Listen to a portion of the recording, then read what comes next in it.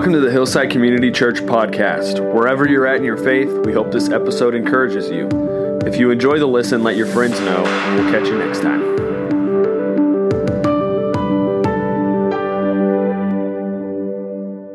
Well, good morning. We are in a series, in case you're just joining us today, in the Gospel of John. And we're looking at the 7 signs. So he has 7 signs that he's sort of handpicked, put together, that actually come in the first 11 chapters of the book.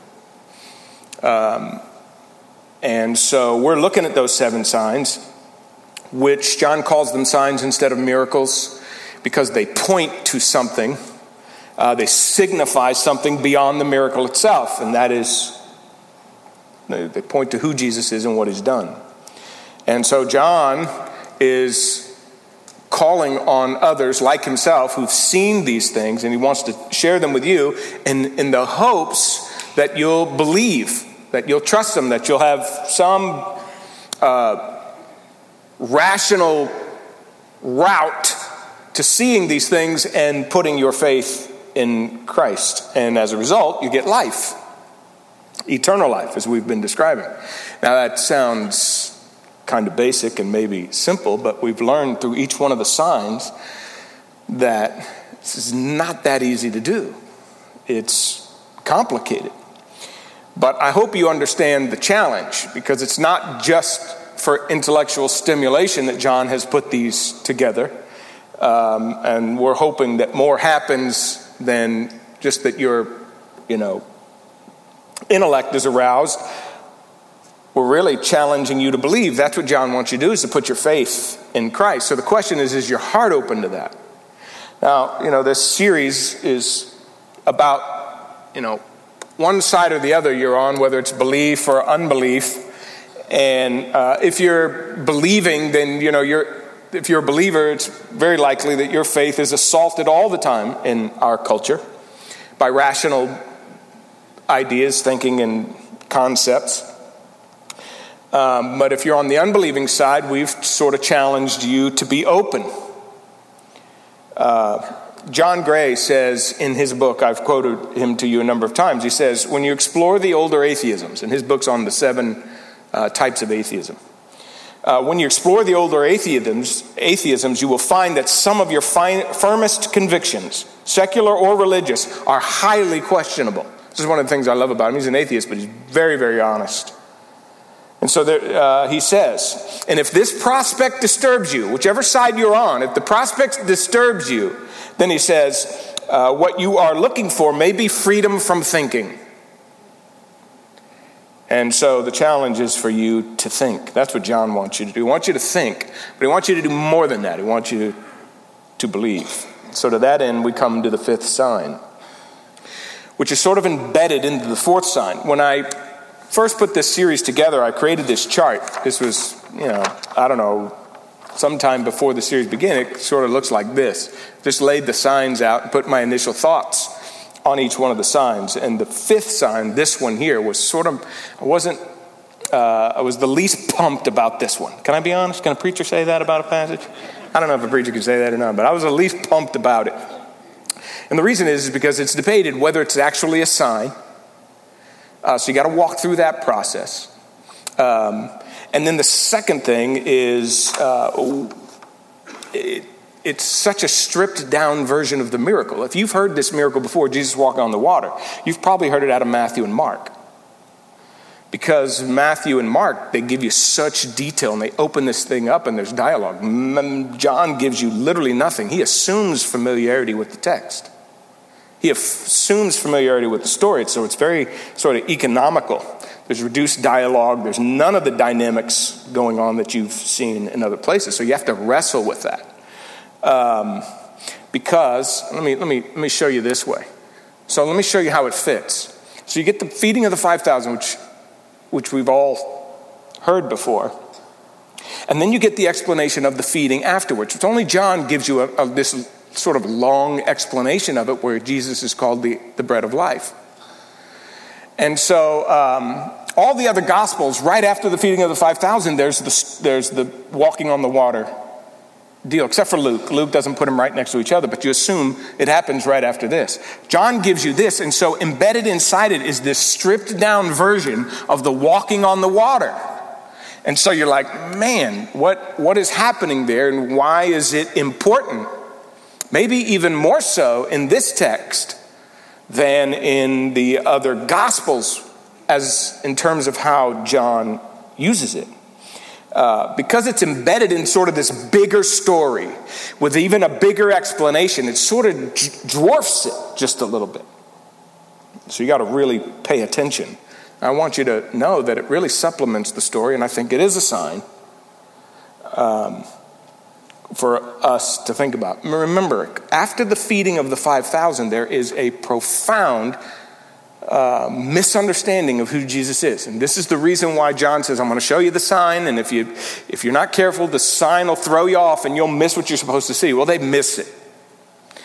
And so John gives us this long explanation afterwards. But they completely miss it. And here's what we find out about humans and why it's so hard to do this. Why it's not simple is because it's very difficult to grasp the infinite. We prefer, as human beings, to grab the finite, sort of finite substitutes.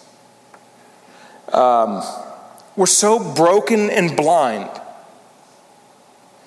that we will choose bread over the bread giver.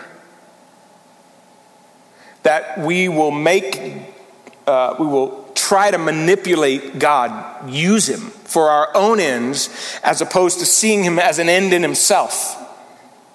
That's very difficult for humans to do.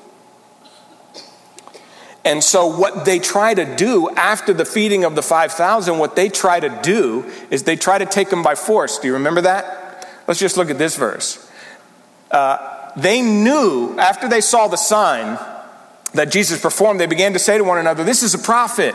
And they're thinking of Moses, because Moses is the one who made the bread and all this other kind of stuff. So they're thinking of Moses. And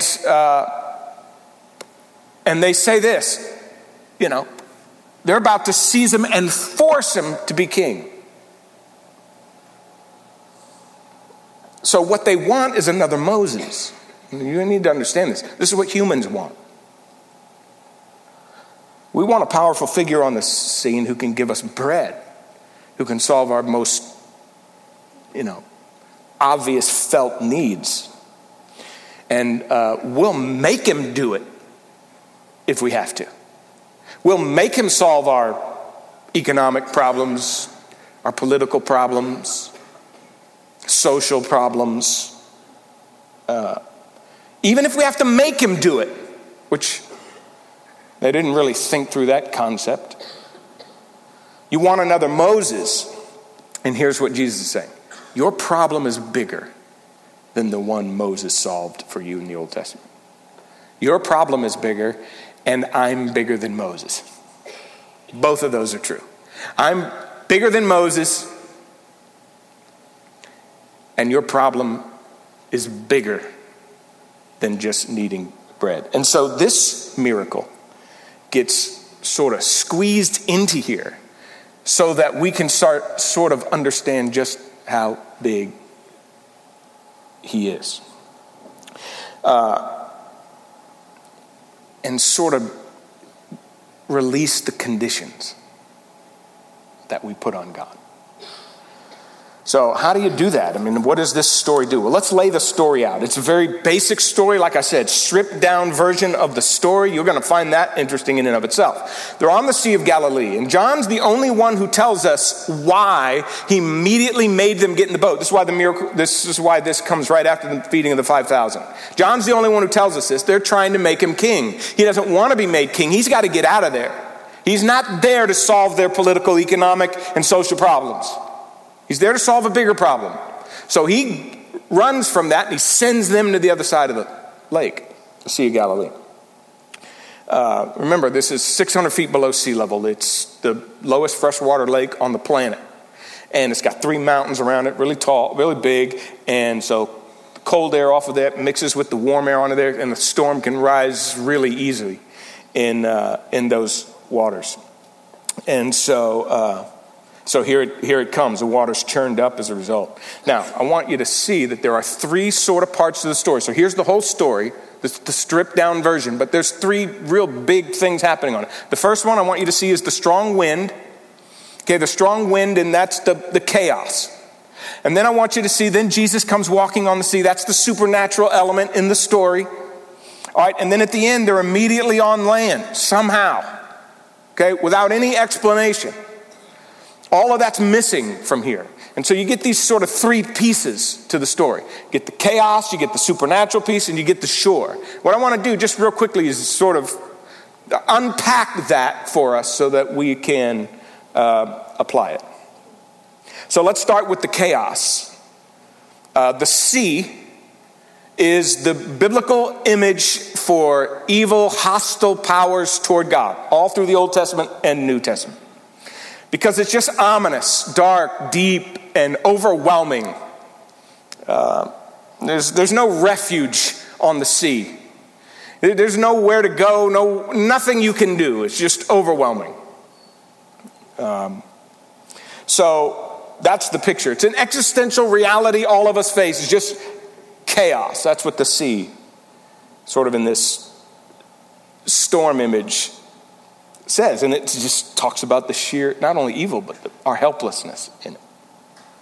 So it's this harsh, terrible reality that believers and unbelievers alike share. Whether you believe or you don't believe, you're in the middle of that chaos. You're rowing just like everybody else. Now, for unbelievers, materialists or naturalists, maybe you're an atheist and maybe you cling to this as a material world, natural world. This is all there is the chaos. There's no hope, there's no meaning, there's no ultimate sense of purpose after it. Nature's a powerful force, and at the end it wins. And so modern atheists, like Dawkins and these other fellas, refer to accepting that reality as a sort of bravery. You just stand up in that boat and you look out at the chaos around you and you just say, yeah, I'm just going to take it like a man. Or woman. Whoever. You're going to just embrace the meaninglessness. Admit there's no shore, there's no purpose. You came here without purpose, and you're going out the same way. Now, we've learned throughout this series, that's very tough to live with. And this terrible reality that we have to face seems to go against some of the longings we have. And it goes against our senses. We fight meaninglessness. It's just too much to bear. But that's what you got. That's all you have, if that's all you have. So the second part of this is there a supernatural piece to this? Which, of course, John is presenting Jesus as the one from God. And here's the idea. There's no refuge unless it comes from outside of you and from outside the world. Nothing inside the chaos can save the chaos. Something's got to come from outside. And here comes Jesus, walking on the water. We need something beyond, something bigger, something transcendent, something absolute to deal with the meaninglessness of the chaos. Unless something sort of protrudes from the outside, you just can't find it. And so here he comes walking on the water, and this line where he's approaching the boat. And they're fearful. And there's, in all the stories that's told about the walking on the water, they're always more afraid after they see Jesus than they were in the storm before they saw Jesus.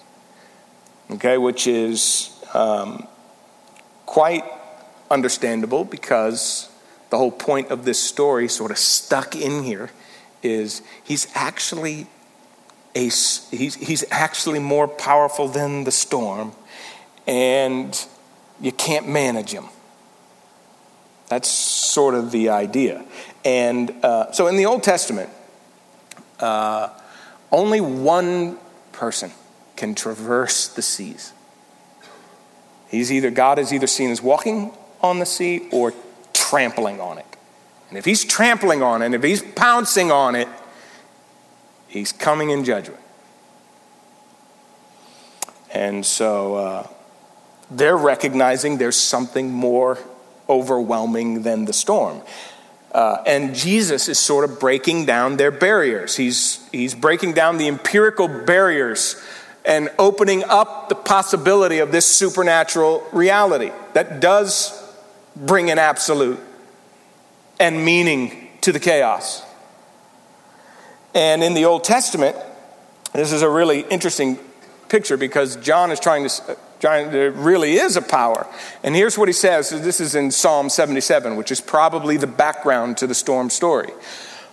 And the psalmist, we're going to look at the psalm a little bit more at the end, but notice what he says about it because he's contemplating the Red Sea crossing. And he says, when the waters saw you, O God, when the waters saw you, they were afraid. Indeed, the deep trembled. The deep never trembles. The deep is this ominous, dark, evil, no one can overcome it sort of thing. But notice this, there's a storm seems to arise within the storm. The clouds poured out water, the skies gave forth thunder. Your arrows flashed. And so now he's personalizing this storm. There's the clouds and the lightning. He says, the crash of your thunder was in the whirlwind. Your lightnings lighted up the world. The earth trembled. The earthquake, lightnings, clouds, this thunder. That's all images in the Old Testament of what happens when God is on the scene. And what's beautiful about this image is it pictures God as a bigger storm than the chaos it is. So here comes this storm on the storm. And you could see why John is pulling this in right here. Because notice what happens in this story, which is different than the other stories in the Gospels. This is such a great, let's see if I can find that. They wanted to take him in the boat. In this gospel, they don't get him in the boat. They wanted to. It's an imperfect verb. It's suggesting desire, wishful desire. It doesn't happen. In fact, there's not even time because immediately they're at shore. So they want to take him in the boat and they can't. And John doesn't let him in the boat. Now, this whole struggle that you're seeing is they're just struggling to do it. And they realize that they couldn't manage the storm before Jesus came, and now they can't manage him either. You see, they can't help him. And so it's John saying Jesus comes on his terms. You can't use him, you can't manipulate him, you can't help him. You don't lend God a hand. That's what he's saying. It's bigger than that. They're attempting to grasp the infinite. And they can't. And I said last week, do you really want a God you can grasp? Do you really want a God who never disagrees with you? That you're smarter than? Do you want a God like that? Because that's how we approach God. That's the arrogance in humans. Oh God, no, we really know our own needs. We really know what we really need. We really even know how you can solve those needs. And we'll come to you if. And here's John saying, oh, no. I know he made a little bread for you and you're all happy about that. And you think you got a bread maker now. A Burger King on the side, on the Sea of Galilee. No, you don't.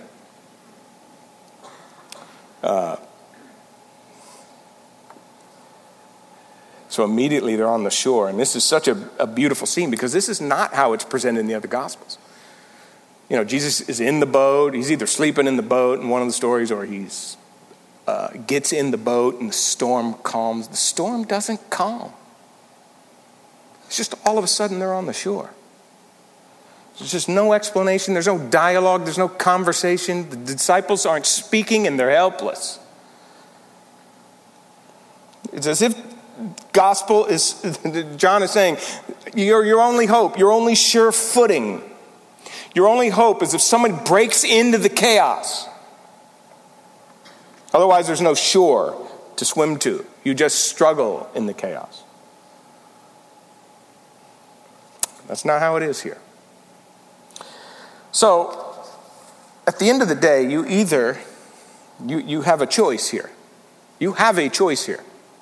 You can just live with this. It's just chaos. We're going to do the best we can and then it'll be over. The strong survive. Suck it up. Or there's a whole nother thing, and there's a whole supernatural piece to it, and then there really is actual footing. Which, by the way, all of us would kind of want this, even if we are brave and are trying to act like there is no God and there's no supernatural and there's no hope and there's no meaning. We're doing the best we can. There's still many times in life, like we've said before, where it'll just come on you that you wish there was a shore.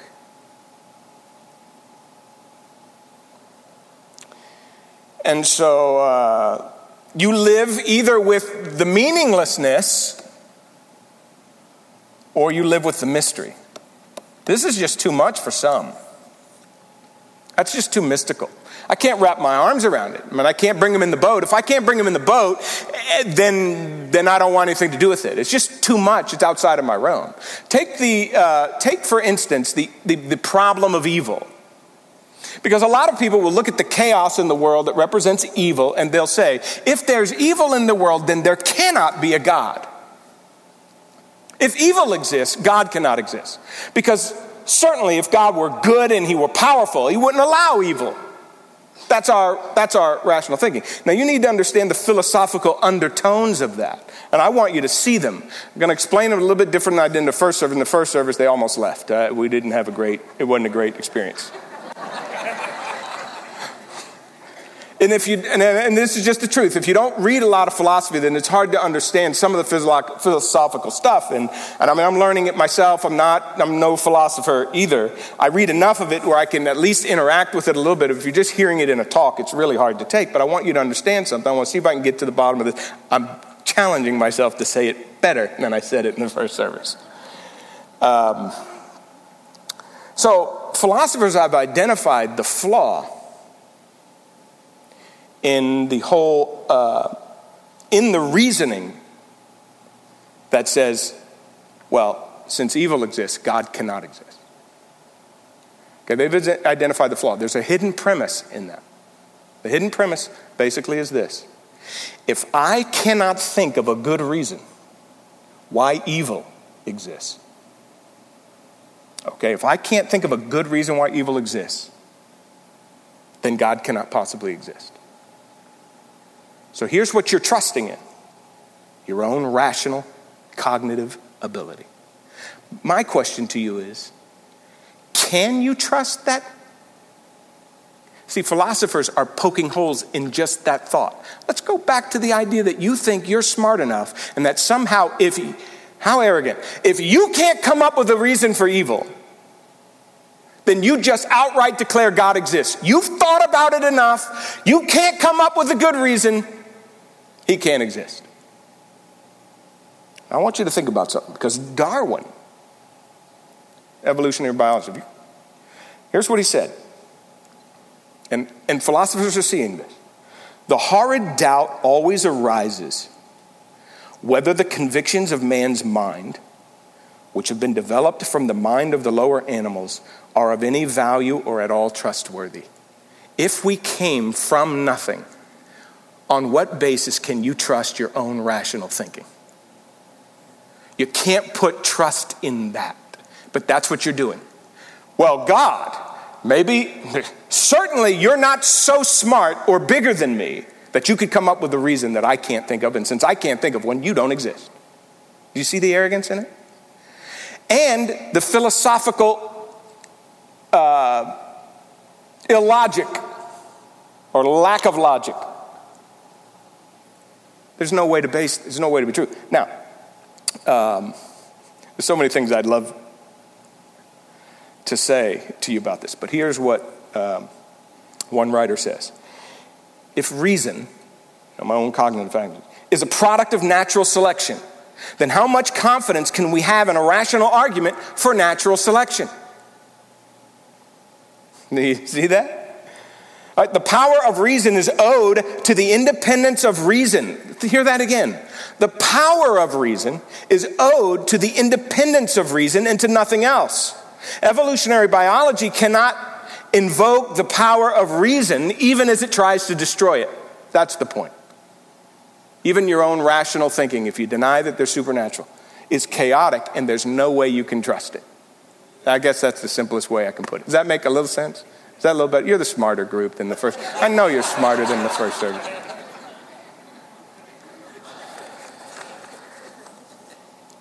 And so at the end of the day, if there is no sure,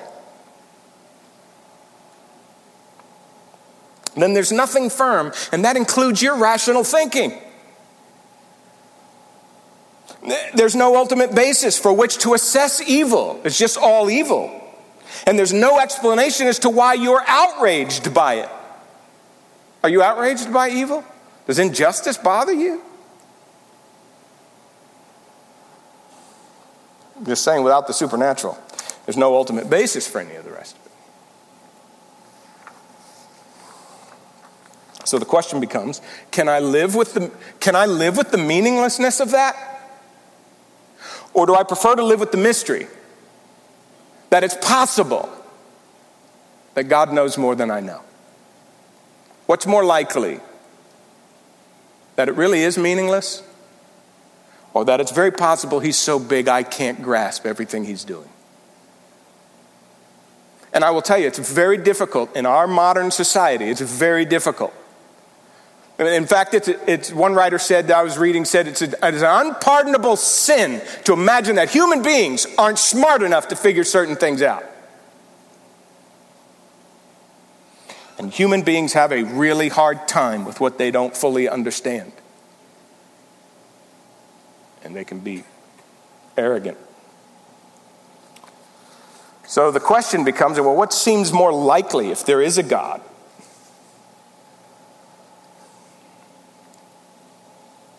The Bible says his ways are not our ways. His thoughts are not our thoughts. Shouldn't we expect mystery? Should you always be able to pull him in the boat and figure it all out and help him out with the issues of the world? Or would you expect that he's bigger and that you might not fully get it all?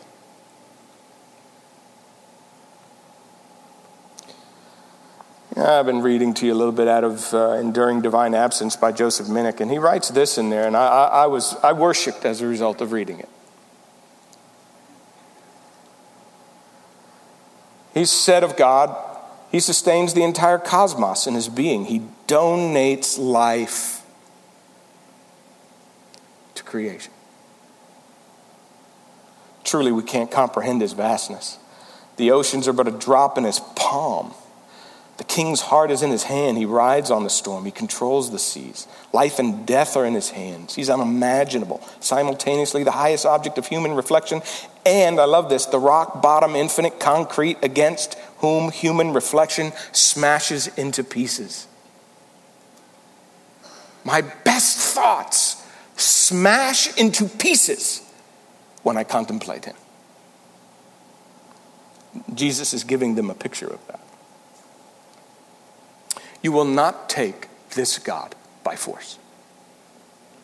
This is a bigger storm than you've ever tried to imagine. You don't handle God.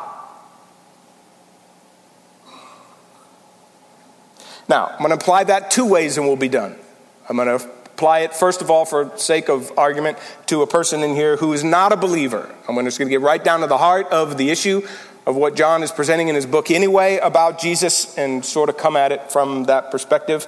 And I'm going to take two Old Testament passages that probably are in the background of this storm story to do it. Very quickly. The first one has to do with Job chapter 9. And I'm going to talk to you who unbelieve. And these both cross over, by the way. But I just, for the moment, to the person who's not willing really to see God in Jesus.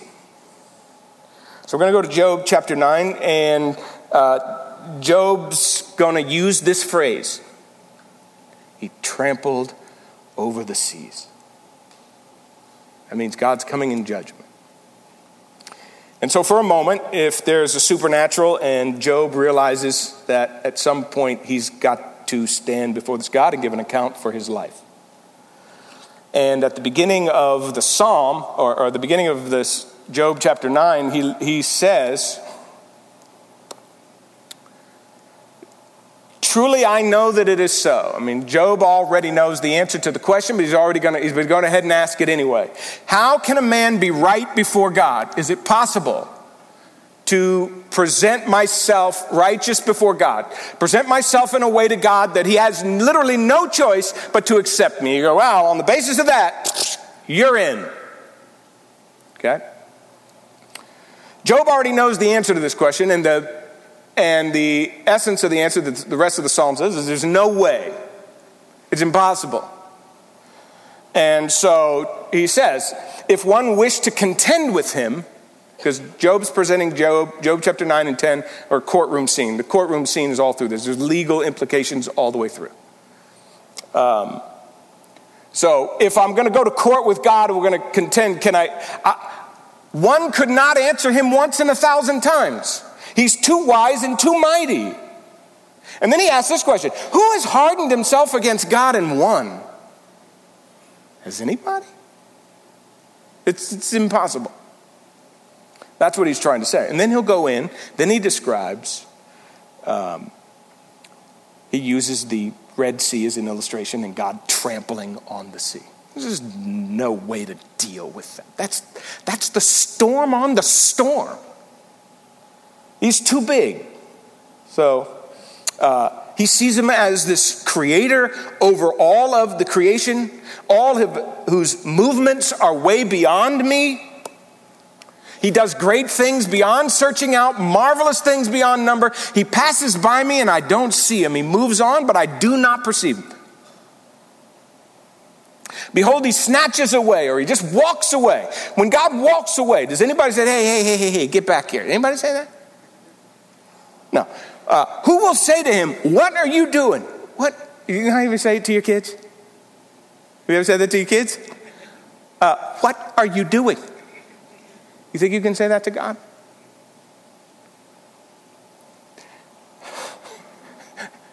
Too marvelous. That's Job's thing.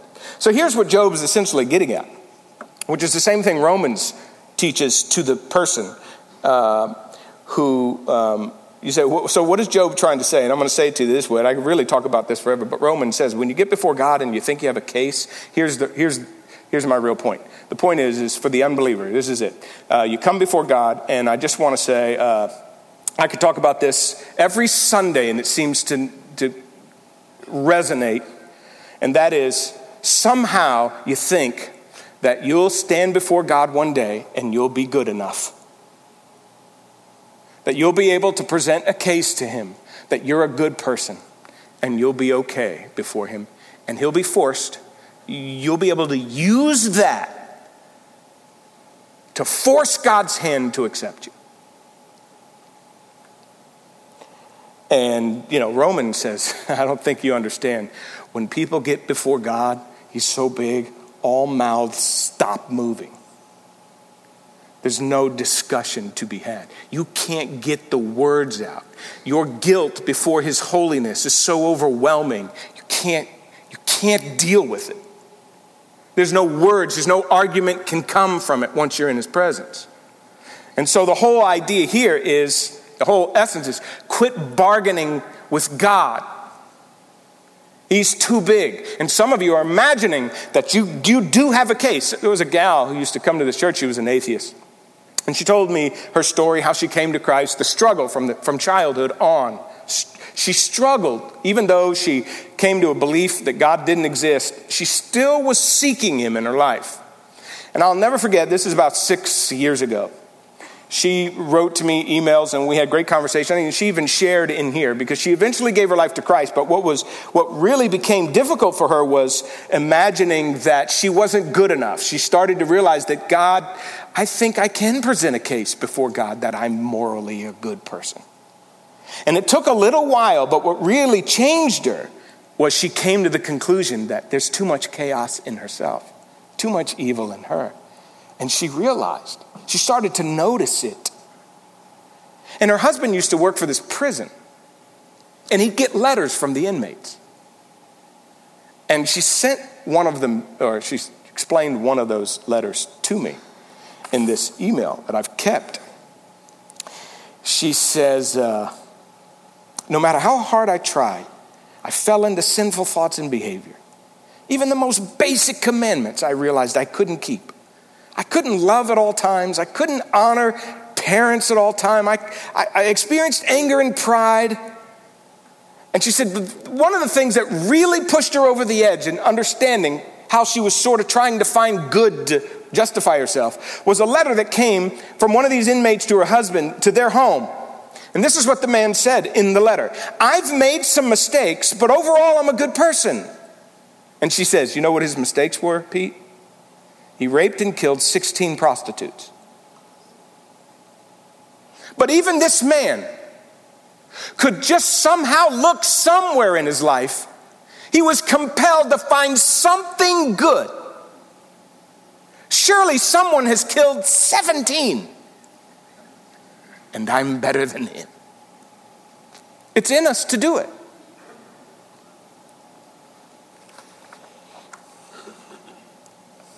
And here's what you need to know. And here's what's so difficult. Can you walk away from any good you've ever done and stand before God? In other words, row as hard as you want. Navigate as hard as you want the chaos. Your own chaos. I hope you see your own chaos. I hope we don't just perceive the chaos out there.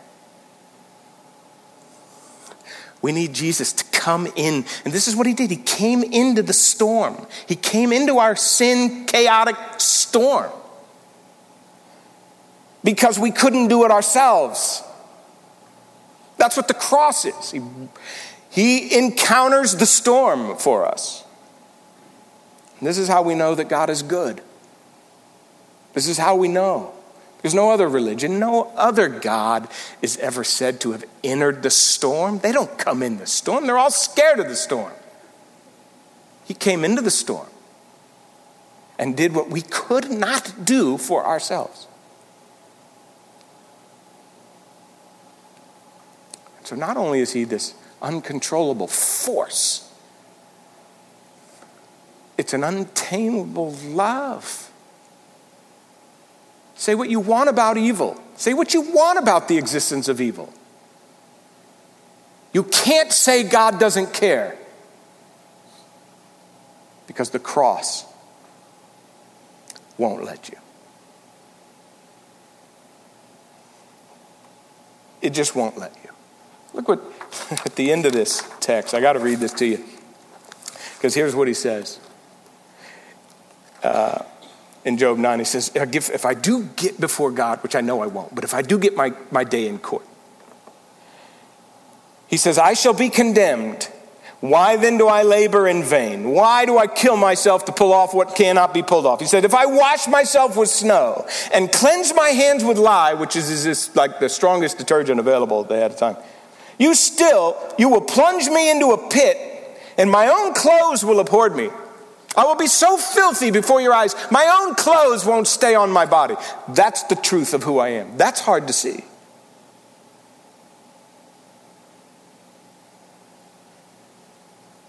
But I could say it every Sunday. And you'll walk out of here, and somewhere in the recesses of your mind, you'll think, I think I could convince God. And he's too big, too holy. Finally, to the believer who is Maybe you're in a storm right now. We've all been in storms. But some of you might be in one now, and it's an overwhelming one. And I told you in the mornings, when I wake up, it just seems like God just presses on me. It's like a weight of the storms that people in this church are in. And I've been in storms, but I can't even imagine some of the storms that are happening right now in the lives of people in this church. And you cry out, you agonize. Why? I say it for you. I say it for you. Why, God? And I say, God, where are you in that? How long is this going to last? This is what we agonize whenever we're in a storm. That's what we do. In Psalm 77, which pictures God as the storm in the storm, David is going through that. That's why he pictures it. Because he's in a storm, and he's so frustrated, he can't sleep. All he can do is moan. He said his soul is inconsolable. Can't speak or sleep. And you realize sometimes God doesn't still the storm. And he didn't still it in here. But he's right there, taking you to shore. And you'll never reach shore without him. There's not even hope of a shore without him. I've said it many times before. You can suffer with God or you can suffer without him. We're all going to do it. And so in Psalm 77, here's what he writes. And it's just, this is what David says after he considers the storm on the storm. He says, your way is through the sea. Nobody knows chaos better than you. Your path is through the great waters, but yet your footprints are unseen. You're definitely powerful. You're definitely in control. But many of your ways and purposes, we just can't wrap our heads around. There's a mystery to them. You're too big.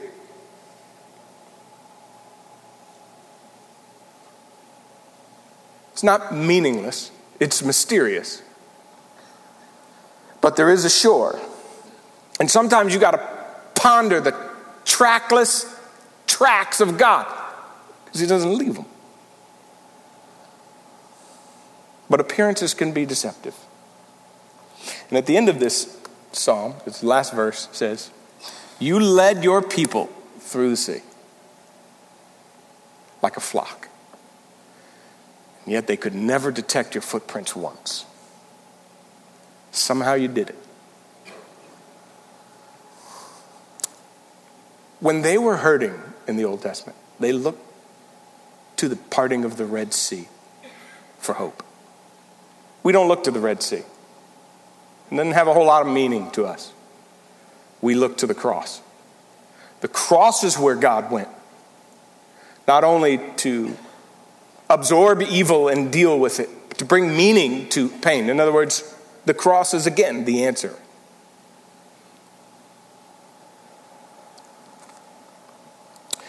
That he understands our pain, and that he stands by us in it. Say what you want about the storm. It isn't because God doesn't care. I love this little phrase in John Bunyan's Pilgrim's Progress. He says, in Mr. Hopeful, there's these characters. They're all heading toward heaven. There's the believer, the unbeliever. There's Mr. Hopeful. There's Mr. Hopeful. Everybody has a Mr. Hopeful in their life. The guy's always smiling. You want to slap that guy. You know that guy? So Mr. Hopeful's in the story too, and Mr. Hopeful. And they're going through the hardest times, right? Pilgrim, he's going through the hardest time. And here's what Mr. Hopeful says to him, and I love it. It's never left me, years.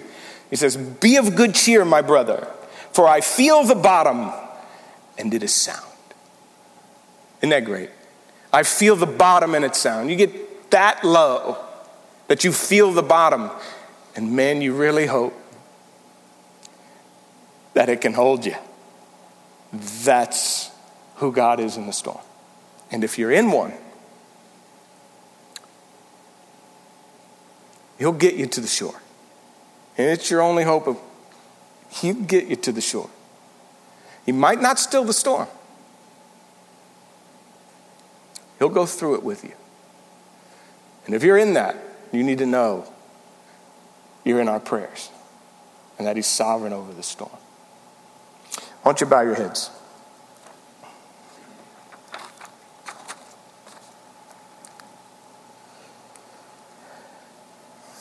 Father, we come before you and we think about this text and we realize how many ways in our lives we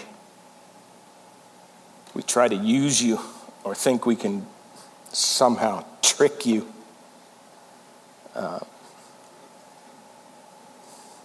Into doing things we want done. We rationalize how the world works and then we try to fit you into that, and there's just no way to do that. It just doesn't work, and John is showing us that, and it's so utterly humbling. It's just ridiculously humbling. But we are here doing our best to recognize who you are and what you've done for us. And by coming into this chaos, you have changed the entire landscape of how we think and operate. And it's not surprising that a God like you would do it in ways that we can't fathom, that you would actually have a salvation we can't achieve. Only you can. Only you could create that. That we could go through storms and know you're with us. And the only hope of getting to shore is through you. That's only you can do that, even though we can't understand much of what's happening. But we give ourselves to you. We trust you. We know that you love us. And that becomes the bottom that's sound. The sound bottom, Lord, is that you care. And the cross confirms that. I pray, Lord, these things in your Son's name. Amen. Hey, thanks for watching today's message. We hope it encourages you wherever you're at in your faith. If you enjoyed it, let your friends know. We'll catch you next time.